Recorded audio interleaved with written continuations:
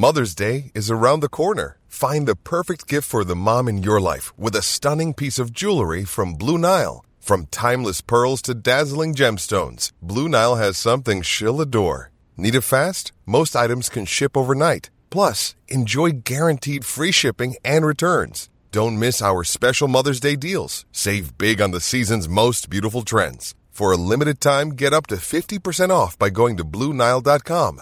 That's BlueNile.com.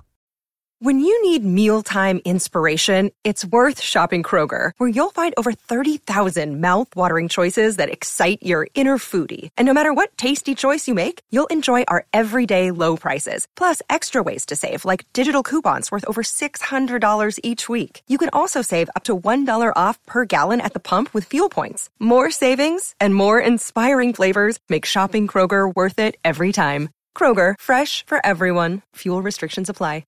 Another day is here, and you're ready for it. What to wear? Check. Breakfast, lunch, and dinner? Check. Planning for what's next and how to save for it? That's where Bank of America can help. For your financial to-dos, Bank of America has experts ready to help get you closer to your goals. Get started at one of our local financial centers or 24/7 in our mobile banking app. Find a location near you at bankofamerica.com/talktous. What would you like the power to do? Mobile banking requires downloading the app and is only available for select devices. Message and data rates may apply. Bank of America N.A., member FDIC.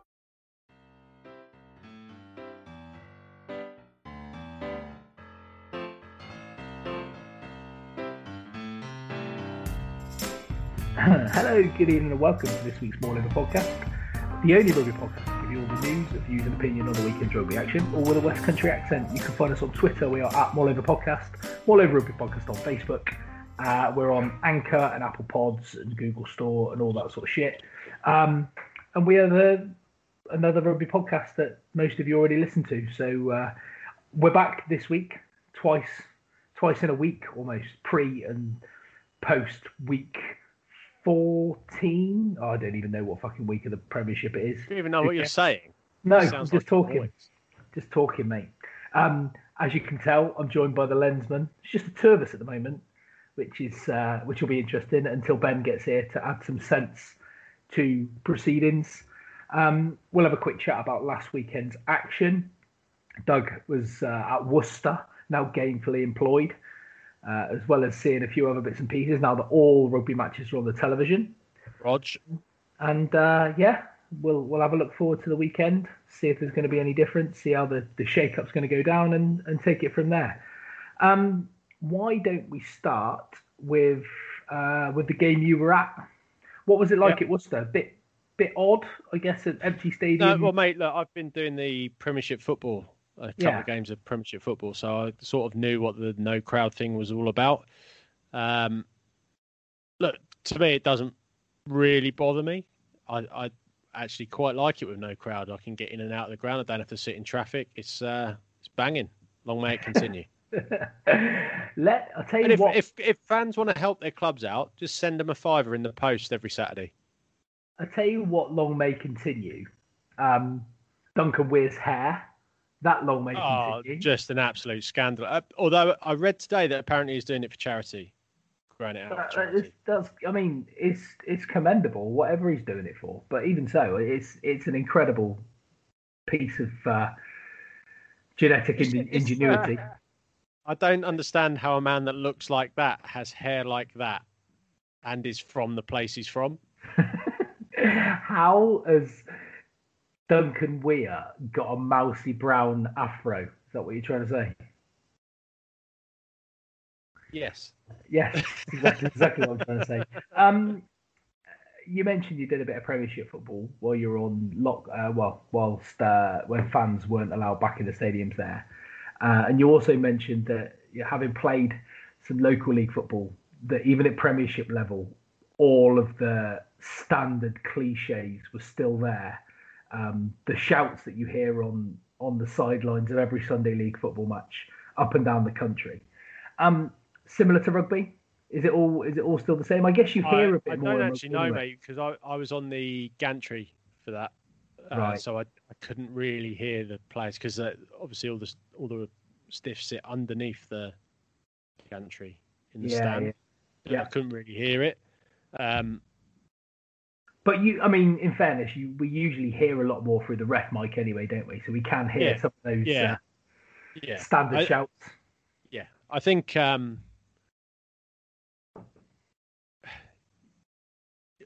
played a lot less rugby than you, Russ. So I don't know the cliches as well as you do. I know the cliches really well for football because I've done most of them a lot. Well, the old, get his hands off it. Get his hands off it. He's holding me. Yeah. All of that sort of shit. All of that stuff. Yeah. He's holding. You know. Like, let it go, ref. Come on, sir. Yeah. Sir. Don't even know what they're shouting for. Just sir. Just shouting, sir. That's all they're doing. Sir. Yeah. Whereas with the football ones, I know what the football cliche shouts are. So,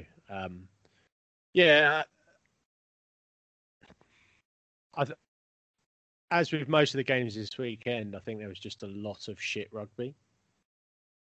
There was a lot of general rustiness, wasn't there? Yeah, look, I mean, cut to the chase of this game. Had your man not been sent off, Worcester were looking pretty tidy, and I think Gloucester were not so great. And it is one of the few sendings off that as soon as I saw it, I was like, well, dude, you're gone, mate. What are you even waiting for? Because it was pointless. It was pointless. Bad technique, just bad everything really. And if he'd have, I'm sure if he'd be given that game again, he wouldn't have done it. I don't understand what it is he's trying to do. No. And he's basically hit Johnny Mann the Swede. But that's the long and short of it, isn't it? Yeah. It's an odd one, isn't it? Because in a lot of these cases, you can kind of understand what the player in question is trying to achieve. Yeah. They may have got it horrifically wrong, but at least you can see a little bit of method in it. Yeah. But Nanai on Saturday, it was just the weird. It was one of the weirdest, like, straight reds I've seen. I just don't know what he was trying to achieve, because he wasn't gonna hit the guy hard enough to turn the ball, dislodge or turn the ball over. I just don't know what he meant by that. No. I'd love to ask him. I'd love to. Mr. Nanai, sir. What do we mean by that? What were you trying to achieve? Yeah. Do you feel silly, Mr. Nanai, sir? Nanai sounds like fucking N-dubs in it. Nanai. Apparently, that's what. Yeah, that's what I thought. I don't really know, to be honest. Yeah. So we might be getting Ben with us in a second. That'd be interesting. Anybody particularly stand out in the game for you? Anybody? Reece Zammit came on and was decent. Ollie Thorley was decent. The Gloucester pack obviously doesn't look as good. Why would it? They've lost a lot of tonnage from that pack. Worcester wise, they've got potential there. I think Billy Searle started the match. Duncan Weir came on. How did Billy Searle play? It's probably kind of the weakest area for Worcester. Isn't it? I think they've got two fly halves who are sort of 1A, 1B, which, to use an American football saying, if you've got two quarterbacks, you haven't got a quarterback. That's the one area of their game, of their squad, that I think they need to address. They've always lacked really that sort of field general, I guess. Like John O'Lance was a good player, but he spent a lot of time injured, and he was, he still wasn't that sort of player. Like dare I say, someone like a Freddie Burns or someone that has been a very good fly half at some point. knows how to move a team around a pitch, kicks decent goals, and is a general sort of. Well, there isn't a focus point for opposition attack. Yeah, which I think Billy Searle will be. I'm not sure that Duncan Weir's not as bad. Billy Searle might be a bit more mercurial than Duncan Weir. I think Duncan Weir's pretty much by the numbers. Yeah, by half. But that's the one area they need to address if they want to sort of move up the ladder, so to speak. Makes sense. Yeah, I think. Yeah, they've got a good platform. I think their pack is decent. I really like Ethan Waller. He's an ex-Saints player. Don't hold that against me for liking him, but I do think he's a decent player. I just think he's, someone that is a jobbing Premiership prop. And their their back row. I love Sam Lewis. I think he's brilliant. Ted Hill's brilliant. They've got Kvesic back. Yeah, I think that's a good engine room. I think that's a platform to build on. I do think Sam Lewis is one of the most underrated players in the Premiership. Good, isn't he? I mean, he won't get a shot in Wales until he moves back to Wales, I guess. And I know all those. There's so many ahead of him. I don't know how he. I just don't know how he overcomes the weight of numbers in front of him. Really. What about Gloucester? I mean, they ran out comfortable winners in the end, but Thorley bagged a couple of tries. Singleton played. Got on the sheet. Obviously, you mentioned Reece Samet. I do think Jack Singleton probably is one of the luckiest rugby players in the world. Really, I think he's massively overrated. Had problems with his line out. I don't think he's that brilliant in the loose. What do you want me to say? I think he's overrated. That's fine. Yeah. Good. Let's move on. Welcome, Ben. You're here to add a little bit of something. The pod's got nicer. Just got 50% more pleasant. How are you? Yeah, I'm not bad. Just got back from Bristol. Had a nice trip. Yeah. Had a lovely trip. Yeah. 3 days of eat out to help out. Barefoot. Drove barefoot all the way along the M5. Surrounded by Toblerone wrappers. Always. I'm always surrounded by Toblerone wrappers. Fantastic. Did you get to watch any rugby over the weekend? Did you watch Bath versus London Irish? I saw the Bath game and I saw sort of decent chunks of most of the other games. I didn't see any of the game you were just talking about, so I'm glad you started with that one. Good. Terrible games, weren't they? All of them. In general. Yeah. I mean, I didn't watch as much as I'd like to, but in general, they were pretty average. And Doug mentioned that right at the start. It was almost like every team had excessive amounts of rustiness, helped by some pretty pinickety officiating in general. Well, yeah, they've been the off-feet thing. It's like when they first got the high tackle directive. It was like, right, we're just going to ping everything, and it was laughable. I think that will settle down in a few weeks, and I think the off-feet thing is to stop them flying into rucks, which obviously we've mentioned a few times before. They need to sort of crack down on. It was the people getting pinged for not rolling away. Sometimes they were just completely jammed in there, but I think it was a bit of a perfect storm of very harsh refereeing, probably through no fault of the referee. It's been what they've told to do. Plus, all that rustiness led to a lot of dick fingers. So it was just very stop-start error strewn of 30 plus penalties in some of those games, and some of them were bordering on unwatchable. And it very much came down to it was win a penalty, kick to halfway, win another penalty, kick into the 22, and then you either score or give away a penalty. Concede a penalty, yeah. and then it all started again. There was hardly any until the Saints game. The Saints game was there was a lot more rugby in that game, but it was very stop. Saints struggled to try and glue it together, though, didn't they? Yeah, I think forcing a lot of things.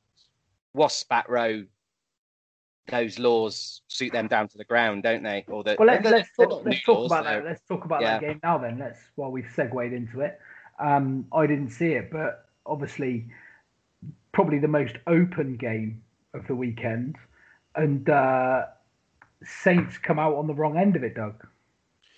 Yeah, like I say, I think it was a symptom of just trying too much.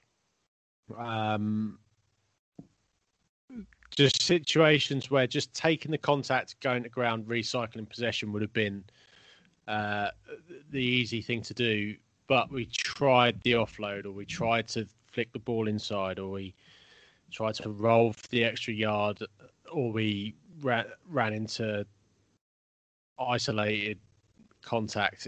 It was just a bit sort of 5% wasn't right there, and it cost Saints during the game. Yeah, I think that was the first game that I saw where you could have actually said the centres, it was worth them actually changing up. And Saints did get their centres involved a bit, but one of the sort of side effects of the interpretation of the laws was if you got isolated any distance wide, then you pretty much were guaranteed to get turned over or a penalty against you. So I think the way Saints play maybe played into Wasp's hands a little bit. But take nothing against Wasp Back Row. They were excellent. Yeah, and your man Willis, not Willis. Jack Willis. Yeah. Jack Willis, yeah. What Bruce. A player that guy. He is just brilliant. I was watching the game with a Wasps fan actually, and he just said every time Willis was over the ball, turnover. As soon as he clocked it was Willis going in to the breakdown, it was turnover. Just couldn't shift him, and he's so quick. He latches onto the ball and moves it before you've got time to cover it up, and then the player's instinct is to grab him with the ball. Yeah, and then that's the turnover one. He reminds me of me. All say the best bits of Sam Underhill and Ben Curry, Tom Curry, with regards to the strength at the breakdown, the speed, the awareness. Underhill is very, very good at what he does. He jackals, he tackles, whereas Curry's a little bit more wily, I think, than Underhill, and plays his sort of situations a bit better. But what I've seen from Willis, and obviously before he got that injury at the start of last season, they were tipping him for a World Cup place, weren't they? So yeah. Before maybe sort of the end of the season before, if that was the case. Because that's fuck me. I don't even know what I'm talking about now. The World Cup was technically this season, wasn't it? If that makes any sense. It was. Yeah. So in year one pre-COVID. Yeah. God. Yeah, one PC. BC, one before COVID. One before COVID. There were tips for him picking up England honours, weren't they, and potentially going to the World Cup. And then he got that knee injury about the sort of same time as Sam Simmons did, didn't he? I think it was. And they were both ruled out pretty much for the same time. And I think, obviously, England are in no shortage of strength and depth in the back row at the moment, especially at flanker. But he looks as though he's going to be right in the mix and could well be looking at something in the autumn. Yeah, I mean, I think he's going to be a definite to get a cap at some stage. I think he suits Eddie Jones a lot more than Simmons does. If we're talking about England flankers, we should probably mention, if you haven't already, Jack Clifford being forced to retire. Yeah, that's a shame. He was the captain of the under-20 side that featured Sinclair and Noel and Slade and the likes. And he was a fantastic player, a really good player, and never really got the the accolades that he deserved. I mean, he won a few England caps, didn't he? But he was kind of perennially injured. He's the most capped undefeated England player. Well, there you go. Really? That's Great. a great stat, Ben. Where did you pick that one up? I nicked it off someone on Twitter. It was doing the rounds. 10 caps, no defeats. Well, we'll talk about Twitter later, I'm sure. But one of my favourite Harlequins, which isn't hard because they're an unlikable bunch, but red chinos and gingham shirts. Yeah, he was don't knock either of those things. Everything that's everything you think about a back row player was Jack Clifford. Always looked messy. Was in there or thereabouts at every breakdown. Was a bit of a nose to play against, I'm sure, but just busy, and it just shows you just what a brutal game it is when players like that have to retire at 27. Yeah, I mean, if you're a professional footballer that has to retire at 27, you basically have to have your leg amputated. True story. One thing I did want to pick up on about the Wasps Saints game or Saints Wasps game was some standard Twitter fury regarding Naivoro, who obviously deliberately kicked or tried to kick Joe Lord. Malicious, Ross. Malicious. He is a horrible, nasty individual, that Naivoro. Yeah. Have you ever seen anything more ridiculous? Yeah, every week on Twitter. It's why would we think anything different would ever happen? That's true. Just some absolute Johnny on Twitter giving it lemons about how Naivoro's trying to stamp Joe Launchbury's eyes through the back of his head. Like, get over yourself. I've had a nice 4 months without having to listen to that shit. It wouldn't have been. I mean, rugby was really quiet over the weekend. Rugby Twitter was really quiet over the weekend, wasn't it? Apart from then when Sunday afternoon rolled round, there was no, especially with all the games being on telly, you would have thought, there would have been all the Twitter noises out and about with their own, we've got to cite this, and what about that, and that's a snazzy cardigan, and that's a nice. That one smells of, I don't know, basil. It took all the way to the last game on Sunday afternoon for someone to go, you should be cited.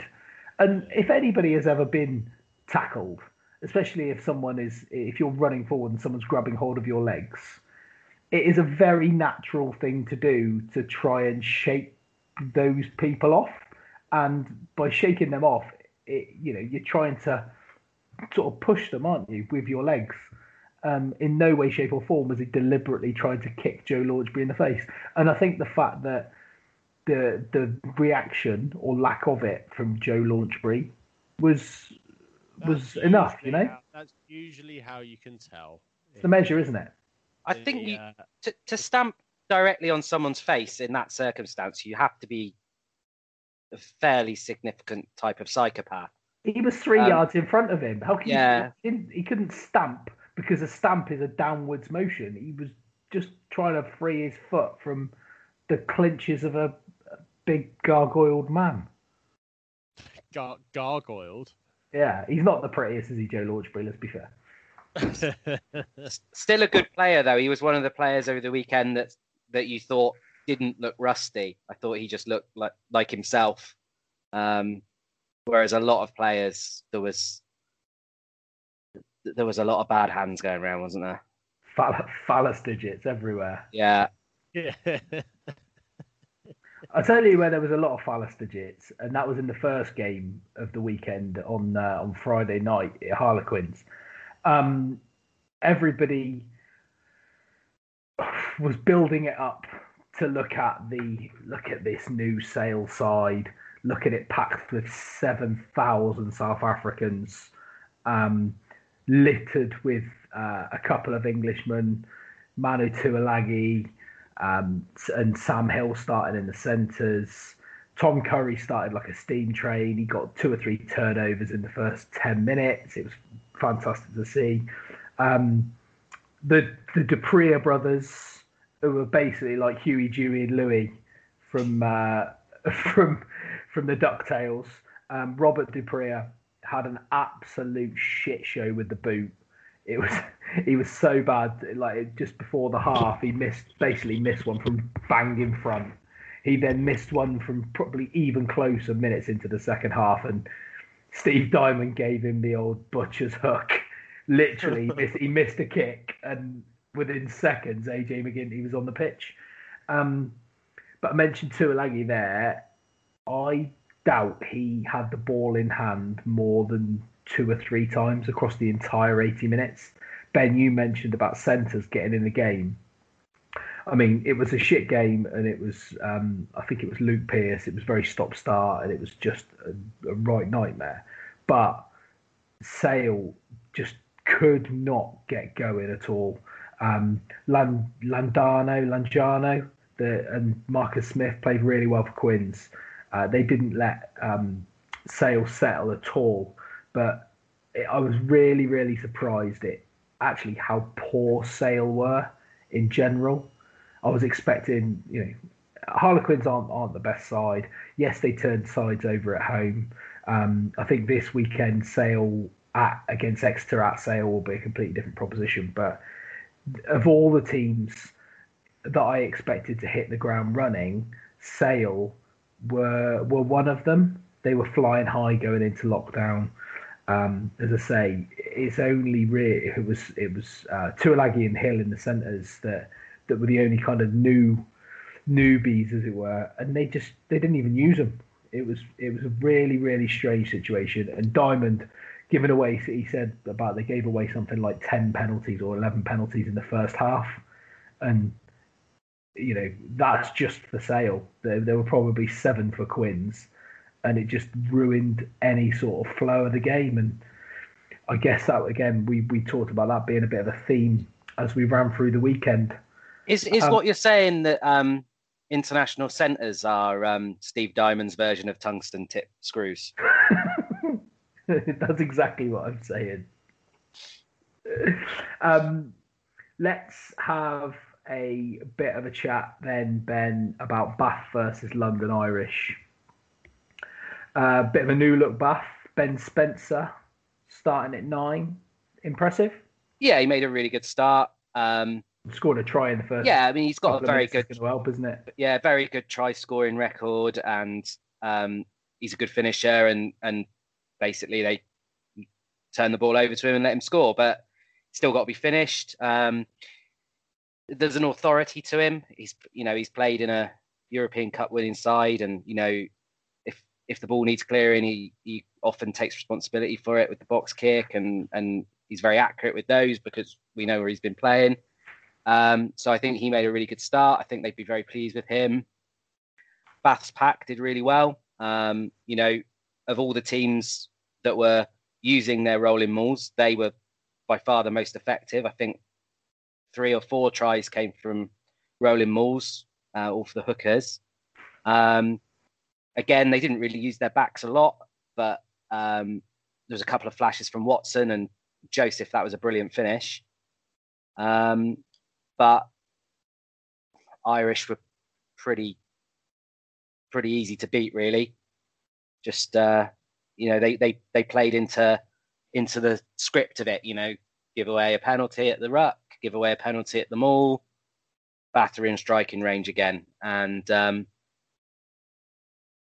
they'll certainly face more difficult tasks. I mean, that Bath front 5 is pretty decent, and with the back row they've got, the outside backs, 2 half backs will make that a very good team, and they've got their scrum half. Jury's probably still out on Priestland, but they're sniffing around fly halves, I believe. So nothing's going to happen this season, but next year you never know with Bath.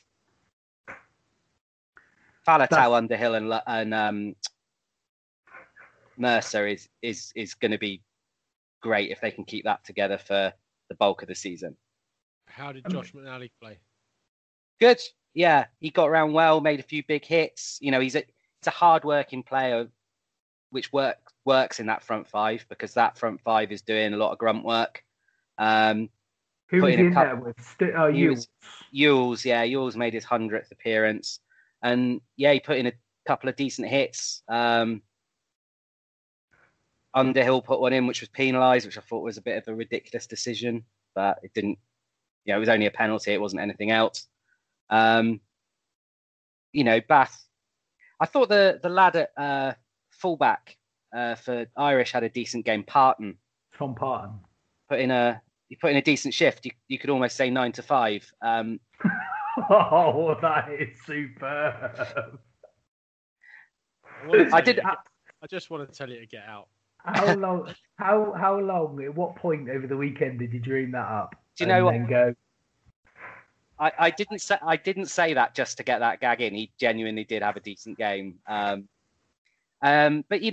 it just spread through the team. Like, it was a very lackadaisical performance. Like Loader, who looks a good player by the end, he was making silly mistakes. It wasn't their best performance, but it was a better performance than that joke. So we'll leave it there. That might be worth it.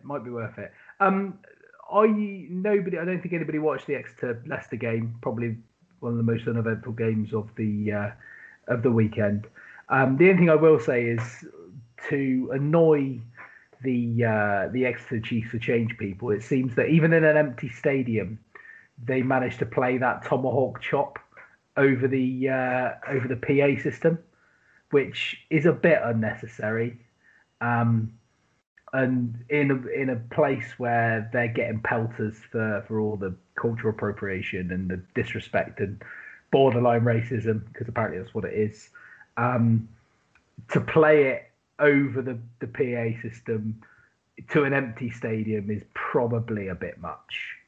I don't know what you think about that, but it's not ideal. It's not even 2 fingers up; it's the middle finger up, while mooning. Yeah, on live television. Yeah. I think that was a bad PR move, I would say. No, I loved it. More of it. In fact, I want more of it. Give the people what they love. Yeah. And then at Ashton Gate, did either of you watch any of the Bristol Saris game at Ashton Gate? Yeah, more dick fingers, sadly. I mean, I saw a chunk of the first half where Saracens were pretty much making life pretty awkward for Bristol. And I think they were 3 points ahead. But I didn't see the second half. I think there was a dramatic ending, but I don't know. There was a lot of Bristol fans contacting me, pretty much saying they were the real deal, and I'm pretty convinced that even with the players that have left, a fully motivated Saracens would still have too much for Bristol. I don't know. I think there's a bit of. I think that's more likely what you're going to see from Saracens going forward. I know they were missing. What were they missing? Owen Farrell? Farrell and Daly, yeah. Yeah. But I think the players that they've brought in to replace the other players that have left, and who knows how many more are going to leave, to be fair, you got to remember that when those England players are gone, that's a third of the season those England players miss. I think it's not going to be a walk in the park for Saracens when they come back. No, definitely isn't. No, I think you might be right, but I just think if this situation hadn't occurred and that was Saracens in second against Bristol in third or fourth, they would have found a way to win. Yes, subconsciously there'd have been an extra 2 or 3% there, I think. That's not to take too much away from Bristol in themselves, and they had to win the game, and it is what it is. But I think to crown them champions for next year is probably a little bit early. What did you make of my semi? What did we make of your what? Semi Redrada. Well, I'd like to point out, that I said a lot of these flashy signings that clubs have made don't win championships, and I think that has been evidenced this week in that Carl Sinclair and Semi Redrada, they didn't exactly set the world on fire, did they? They're good players and they add to that squad, but I think we're looking at players that tip you over the edge when the big games come, but they're not players that win games. I don't think any rugby player outside of a 10 wins a game on his own. They're putting out an interesting team this week, aren't they? Have you seen it? No. I have. Yeah. So Earl and Malins are in. Malins is at fullback. Yeah, Piatow's not even travelled, is he? I don't think. No. Randall and Thomas back to the bench. But yeah, Hughes. That's where Earl the and difference is. Luatua is a decent. Going to be, isn't he? I mean, you mentioned Bath back row of Faletau, Underhill, and Mercer. We've got Ewers and Vermeulen and Armand at Exeter, for instance. You've got where are we with other back rows? Gosh, there were loads on the tip of my tongue then, and I've just lost them all. But where the difference really lies now, and where Bristol I think will be a lot stronger, is within that strength and depth. So bringing in, from having Vui and Luatua and Thomas, and then having Earl, who could play anywhere across that back row, bringing somebody like that in, as opposed to bringing in sort of an academy graduate, or unless they are the likes of Sam Lewis or Ted Hill, who are big players now for Worcester. Some teams struggle with that level off the bench, which is what really sorts the wheat from the chaff. Yeah, I think you're right. I mean, I think every team has got a good, real decent starting back row. You probably look at almost at least every team and go, that's a decent back row. I mean, Doug mentioned it earlier, but Kovacic and Hill. Lewis Hill, yeah. Yeah, that's a really good back row. Gloucester are going out this week with Ackerman, Ludlow and Pelledri. And, again, you'd say that's a decent back row. That's mobile and it's powerful, but they seem to have a lot of youngsters on the bench. Whereas, as you say, Bristol have got Thomas as their back row cover, who started last week. So you could be right there, Russ. I think strength in depth it does help if the Saracens players are being spread out around the league, but that's still to pan out. Yeah. Absolutely. I think that's pretty much it, isn't it? From the weekend, just gone. We've done Saints Wasps. We've gone through the Saturday games, and we spoke a bit about Sale and Quins. Some other big news today. A bit of random news. I mean, when you think of all the referees that are on the books, is the making redundant of JP Doyle, which seems a very strange decision. He's the only one who I can see that has suffered this fate.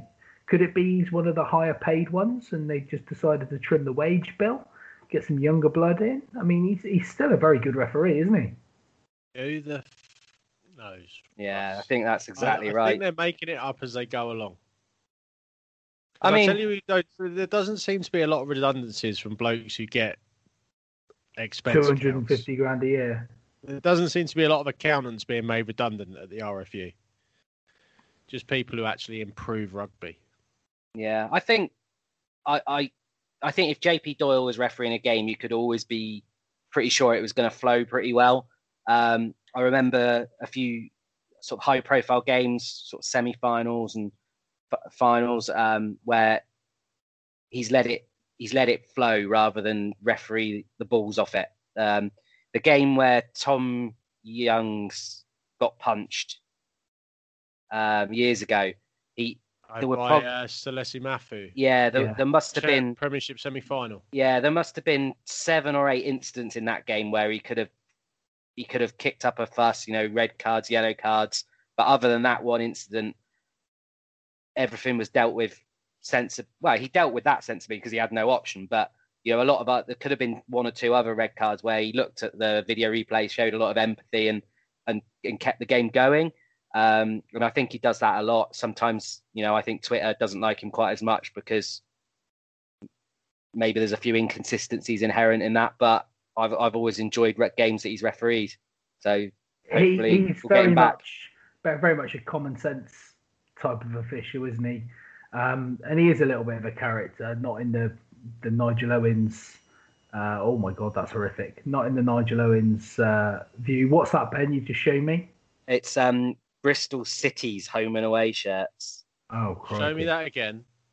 That can't be their actual home shirt. Should just be a red shirt. Which was the home shirt on the black spots? I think. Get to fuck. Bristol City playing red and white. Yeah. Unbelievable.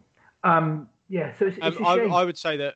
Yeah, because I think everyone obviously loves Wayne, but for me, JP Doyle is the best referee in the Premiership and the best referee we had, really. I don't understand the decision. Our Premiership referees, this is the thing you need to work out. Our Premiership referees, are they contracted differently from RFU referees? Because do the RFU referees referee in the Championship and other games, and do Premiership Rugby have their own list of referees? So is JP Doyle like, yeah, we don't need you, mate? Or is it, yeah, we don't need you for Championship games?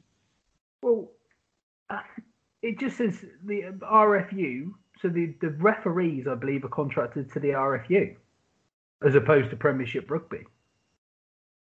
So they're supplied by and contracted by the RFU. Now, if that's the case, and JP Doyle's the only one to be let go, I mean, I'm not one to put the cat amongst the pigeons, so to speak, a partridge amongst the pigeons, if you will. But JP Doyle being an Irishman, and all the other English referees just being left on, bit of casual racism from the RFU. Wow. I know. I don't, and believe me, right? I don't believe that when I say it, but there'll be people out there thinking it, 100%. There'll be people out there tweeting it. Yeah, I mean, I think Doug had it right the first time. We just don't know. I mean, it might be that tomorrow he picks up a contract as a refereeing consultant for World Rugby or something. Who knows? But it just seems a shame. He does a good job. We'll probably get some spotty little scrote coming up through the ranks now. Well, the new referee of who's in vogue is that Christoph Ridley, isn't it? Yeah. Well, I've seen a few times, and I'm starting to believe that he really is heading down the road of that Australian ref who really likes their own. Angus Gardner. So good he doesn't need a second. No, isn't it Steve Walsh? He was the Kiwi. He was the original. Yeah, he was the original one with the tattoos on his. Yeah. He was the original big screen referee. Yeah. Yeah. I think Ridley is in danger of going down that road. Yeah. Too many of them. He's a good ref. Don't get me wrong. He's a very good ref. But I just feel that he can maybe just chill out on the old. Where would we be without them? We wouldn't have a game without the referees, mate. As I got eloquently told, playing vets. Well, there is that, but there's also the argument that if you didn't have referees and you had to referee it yourself, maybe people would just play fairer. Be less of a bunch of pricks. Yeah. Bit of self-policing. Love it. So this week's fixtures, Ben, you've mentioned a couple of the lineups already. For 3 games tomorrow, an early game, 6 o'clock. So there's absolute rugby fest on tomorrow. So 6 o'clock is Sale versus Exeter. I'll be at a under-11s cricket match, so I won't be able to watch that, unfortunately. But then Gloucester Bristol following that at Kingsholm and Wasps versus Worcester. Saturday sees 3 more Saracens Quins, London Irish versus Saints, and Leicester Bath. And that means there's no game on Sunday, which is a bit odd, but if they're all on telly, who cares? Any other rugby-related stuff you guys want to talk about? Yeah, talk amongst yourselves for like 30 seconds, and I'll come back with it. Oh, right. This should be interesting. And we all know dead air is a crime, Ben. So It is a crime. we need to move through this quite quickly. Well, if we talk about kits again, yes, I quite controversially like the Leicester away one that they're going to be wearing next year with the rainbow sleeves. I quite like that. You seen that? Yes, I have. Oh, what we got here? Exeter Chiefs for Change, right? Just looking on Twitter.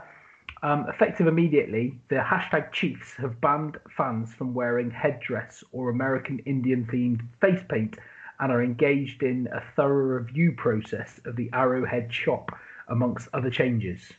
Now, that's not what you might think. That is the Kansas City Chiefs in America, not the Exeter Chiefs. But the Exeter Chiefs for Change group have put another one down. Exeter Chiefs, are you paying attention yet? Chances are no, because they don't really care. Well, I think Exeter would be well served to ban all of those things, but it doesn't look like it's going to happen. So I don't know how much sway Kansas City Chiefs have got with Exeter Chiefs. Probably not a lot, but it'd be interesting if they do it, because they've already got rid of some stuff, I believe. Now Doug has returned. I might take a photo of this for Twitter purposes. Do you want me to get closer to the camera? If you want to get close to the camera, you can. Doug is sporting a very fetching Jamaican bobsleigh team face mask.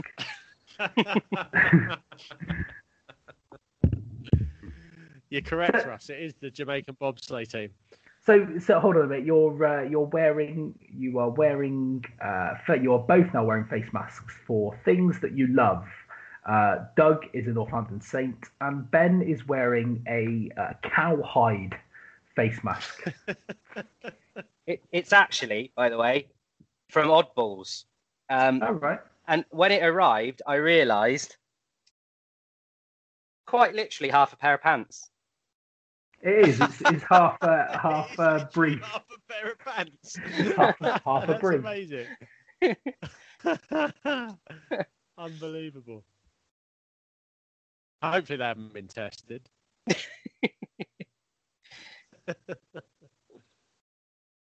I'm assuming that's Northampton Saints, not the Jamaican bobsleigh team. Yeah. I just, we'll find out how my paymasters feel about me sporting clearly biased teamwear at games. But I thought it was quite nice, and that is actually the same design as the new Saints kit, which is absolutely banging if you haven't seen it already. Oh, good. Travis Perkins. Proper. They've gone back to Travis Perkins, and they've gone back to full hoops, and it is pretty good. That's two really nice kits in a row from Macron. Macron. Yep. Emmanuel unfortunately, Macron. Unfortunately, they seem to have got a habit of releasing a kit every year, which I don't like. But that's the way of the world now, mate. That's the way of the world, unfortunately. I always remember that, the kits used to be sort of 2 years, didn't they? The government sort of brought in a thing that said they had to be for 2 years, but yeah, who knows? Government don't care. They're more worried about other stuff, I think. Well, like people dying and stuff. Is it this one, Doug? Yeah. Yeah, it's nice. a proper Saints kit, right? Yeah. It's really nice, isn't it? Yeah. Where are you this weekend? I think it's been universally agreed upon that it's a really nice kit. So. Oh, good. Where are you this weekend sporting your Northampton Saints face mask? Tomorrow, I'm playing golf at 7:40 a.m. and then I'm travelling to the hallowed ground of the Ricoh Arena for Wasps against. Oh, you got Worcester again. The Wasps are playing, yeah, Worcester. And then There'll be accusations of Worcester fans. Where are you Saturday? I'm doing, sadly, I say sadly, I'm actually really looking forward to it, doing British Superbikes on Saturday at Snetterton. So I would have been at Saracens Quins, but I'm doing bikes instead. I am Sorry, mate. No, go on. On the Wednesday. I'm at Saracens. Oh, nice. Got games coming thick and fast now, mate. Friday, Saturday, Sunday. Friday, Saturday, Wednesday, and then Sunday, Exeter, and then Monday, London Irish, and then Friday, Worcester. What's the Wednesday game, Doug? Wednesday, there's 3 games on actually for the games that I sort of look after. There's Saracens, Gloucester, Worcester Harlequins, and Leicester v London Irish, and Saints Bath. So Saints Bath will be the BT game. Yeah, the BT facility game. I look after the other games that aren't on BT, so I'm doing the other 3. They're all 6 o'clock kickoffs. So that's why there's no Sunday game. Yeah, because they're playing on a Wednesday. Yeah. Clever. And the team selections are going to get a bit fruity. They are. They're going to be. They are going to be extremely fruity. You mentioned Superbikes there just randomly, and I don't watch motorcycle racing whatsoever. But I saw one did you of the see most horrific that was going to be crashes. my any other business. Sorry. Oh, sorry, mate. No, you will. Let's get into that now because we're going to go any other business from now anyway. So, you talk about that. So, if anyone hasn't seen it, I mean, it's been all over Twitter because it's been. I mean, it was just me and my dad have. Well, obviously, my dad's watched MotoGP or Grand Prix motorbikes as it was known for decades. I've been going to the GPs since the 80s. The luckiest thing I've ever seen happen on a motorbike or motor racing track. Valentino Rossi, if you don't know, there was a crash in front of him several years ago with a bloke called Marco Simoncelli. Simoncelli came off the bike and Rossi really couldn't avoid him, and his front wheel hit the guy in the Swede and killed him. Just killed him stone dead. And this Simoncelli guy was a really popular guy.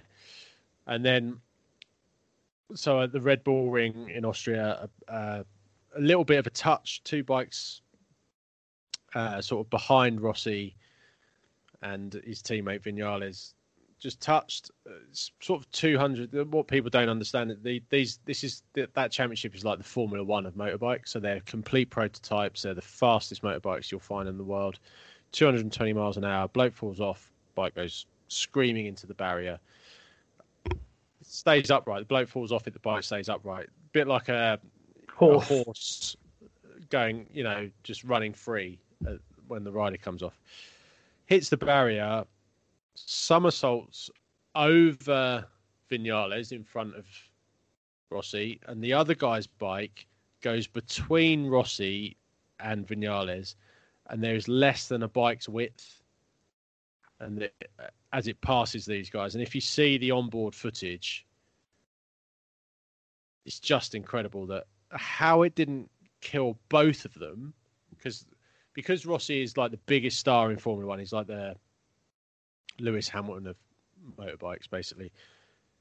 The Viñales thing's sort of been overlooked.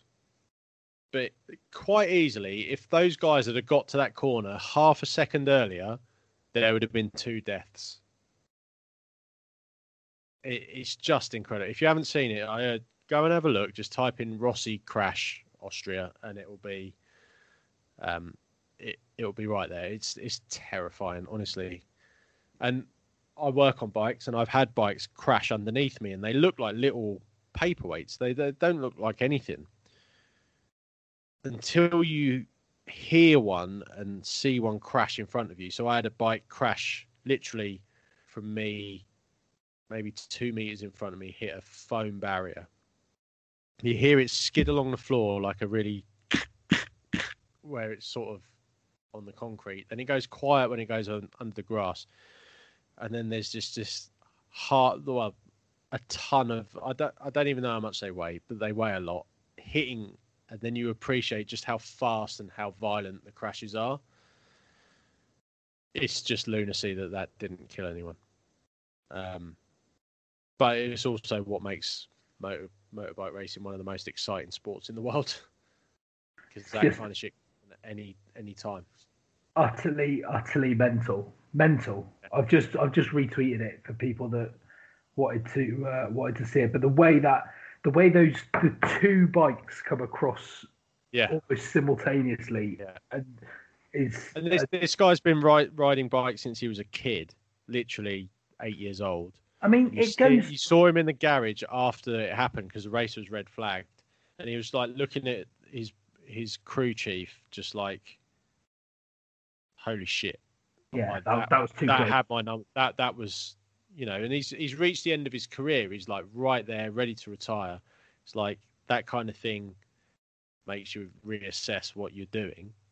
But then 10 minutes later, he goes out and restarts the race. Absolute plums of steel. It's almost like every time I watch it, those bikes get closer. It's really odd. Yeah, check it out. It's the weirdest thing. Ben, any other business for you? I don't know if I can follow that, but just this week, been watching Line of Duty from the start. And the first series, I guess, is 10 years old, and it kind of flew under the radar a little bit. I don't remember it being as good as it was. So having watched that, we ate up season 2 in about 26 hours or something daft like that. It's just a brilliant series, and it just shows you that there's some gems on iPlayer. You don't have to go onto Netflix or Amazon all the time. Just been watching The Fall as well, which is really good. So, BBC, keep them coming. Line of Duty. Listen here, Sonny Jim. Oh, what a guy. Hastings is my total favourite. He's so good. Oh, wow. Like the battle. My only other business is going to be a little bit about me. Well, there's a surprise. It's all about you, and all about me. Everything's about Russ. So, those of you who listen regularly will know that I've started taking golf a bit seriously, and I won a competition. And those that know anything about or play golf or watch golf, will know that there's a couple of guys called Piers and Andy who do a channel called Me and My Golf on YouTube. And they're like the original sort of internet coaches, I think. And they've got a website. And anyway, Me and My Golf is extremely popular all over the world. They do videos with McIlroy and Johnson and Rahm and like you name it. They've done a video with them. And I was fortunate enough to win a competition to have a golf lesson with them a couple of weeks ago, and it went live on their YouTube channel yesterday. I over 250 comments on their YouTube, shared on their Instagram. Why are you teaching Dan Cole golf? Why is Dan Cole playing golf? Who is this fat Wayne Rooney? I thought Wayne Rooney had a hair transplant. But like nearly 70,000 views on their YouTube, as I say, all over their social media. And I have a coach who I go to at Nuki who helps me a lot. And then obviously nothing to detract from the stuff that he's taught me and the stuff that we can work on, but to have an opportunity to work with those guys who do videos with the best golfers in the world was such a real experience, and to see like the production value that goes into producing all of the stuff that they do. Obviously Doug will have a lot more, a bit like multiple camera angles, everything's all mic'd up. Unfortunately for me, everything's mic'd up, and my heavy nasal breathing and general unfitness is coming to the fore. But it was a great day. Check out Me and My Golf if you don't already. The YouTube is free, and you'll see a video with me on it. It's about 20 minutes long, and you see an absolute stripe show come in the end. And I'm now down to 13 shots on a handicap. So there you go, absolute winner. Right. Tell you what wasn't a winner. Your waistline in that shirt, mate. Oh really? Not for you. Under duress, mate. Under duress, that t-shirt. It's a bit rude. All my golf attire is entirely flexible. Me and my golf and my gut. me and my golf and my gut. Like, well played. We've all had 3 weeks on Eat Out to help out. I think it's a struggle for everyone, isn't it? Yeah, I was just about to say I've lost a little bit of weight, but yeah, you won't believe me anyway. Right, let's get out of here. Notice, mate. It's so much. Just a fucking drop in the ocean, mate. Yeah. You're such a prick. On that note, let's get out of here. We'll probably see you again next week. Obviously, there's action coming thick and fast. What I want to do, and I know we kind of mentioned this, I don't know whether it was on the pod or off the pod, is to try and do some kind of like watch along. Like we'll do a live. We'll try and do something live. Why don't you do it with your mates Piers and Andy? I think they're busy, mate. I think Piers is a bit of a belter as well, to be honest. Let's hope he doesn't listen. My favourite thing about that was that and Andy really tries to hide his Brummie accent. Unbelievable. I will not hear a bad word said about either of those. I'm sure they're great guys. Great guys. Better than you two, anyway.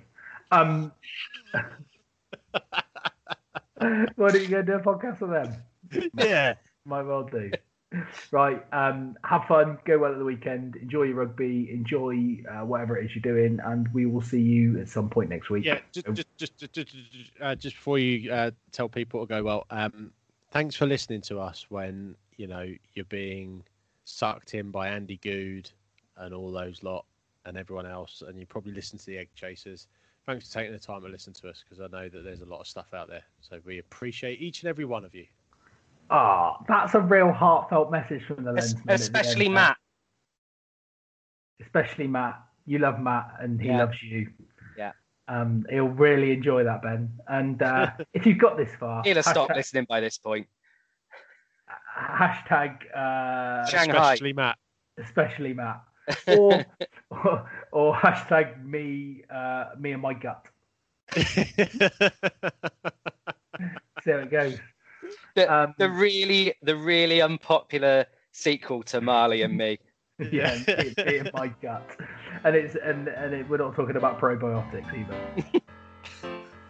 Right. Anyway, we'll speak to you next week at some point. Go well. Go well.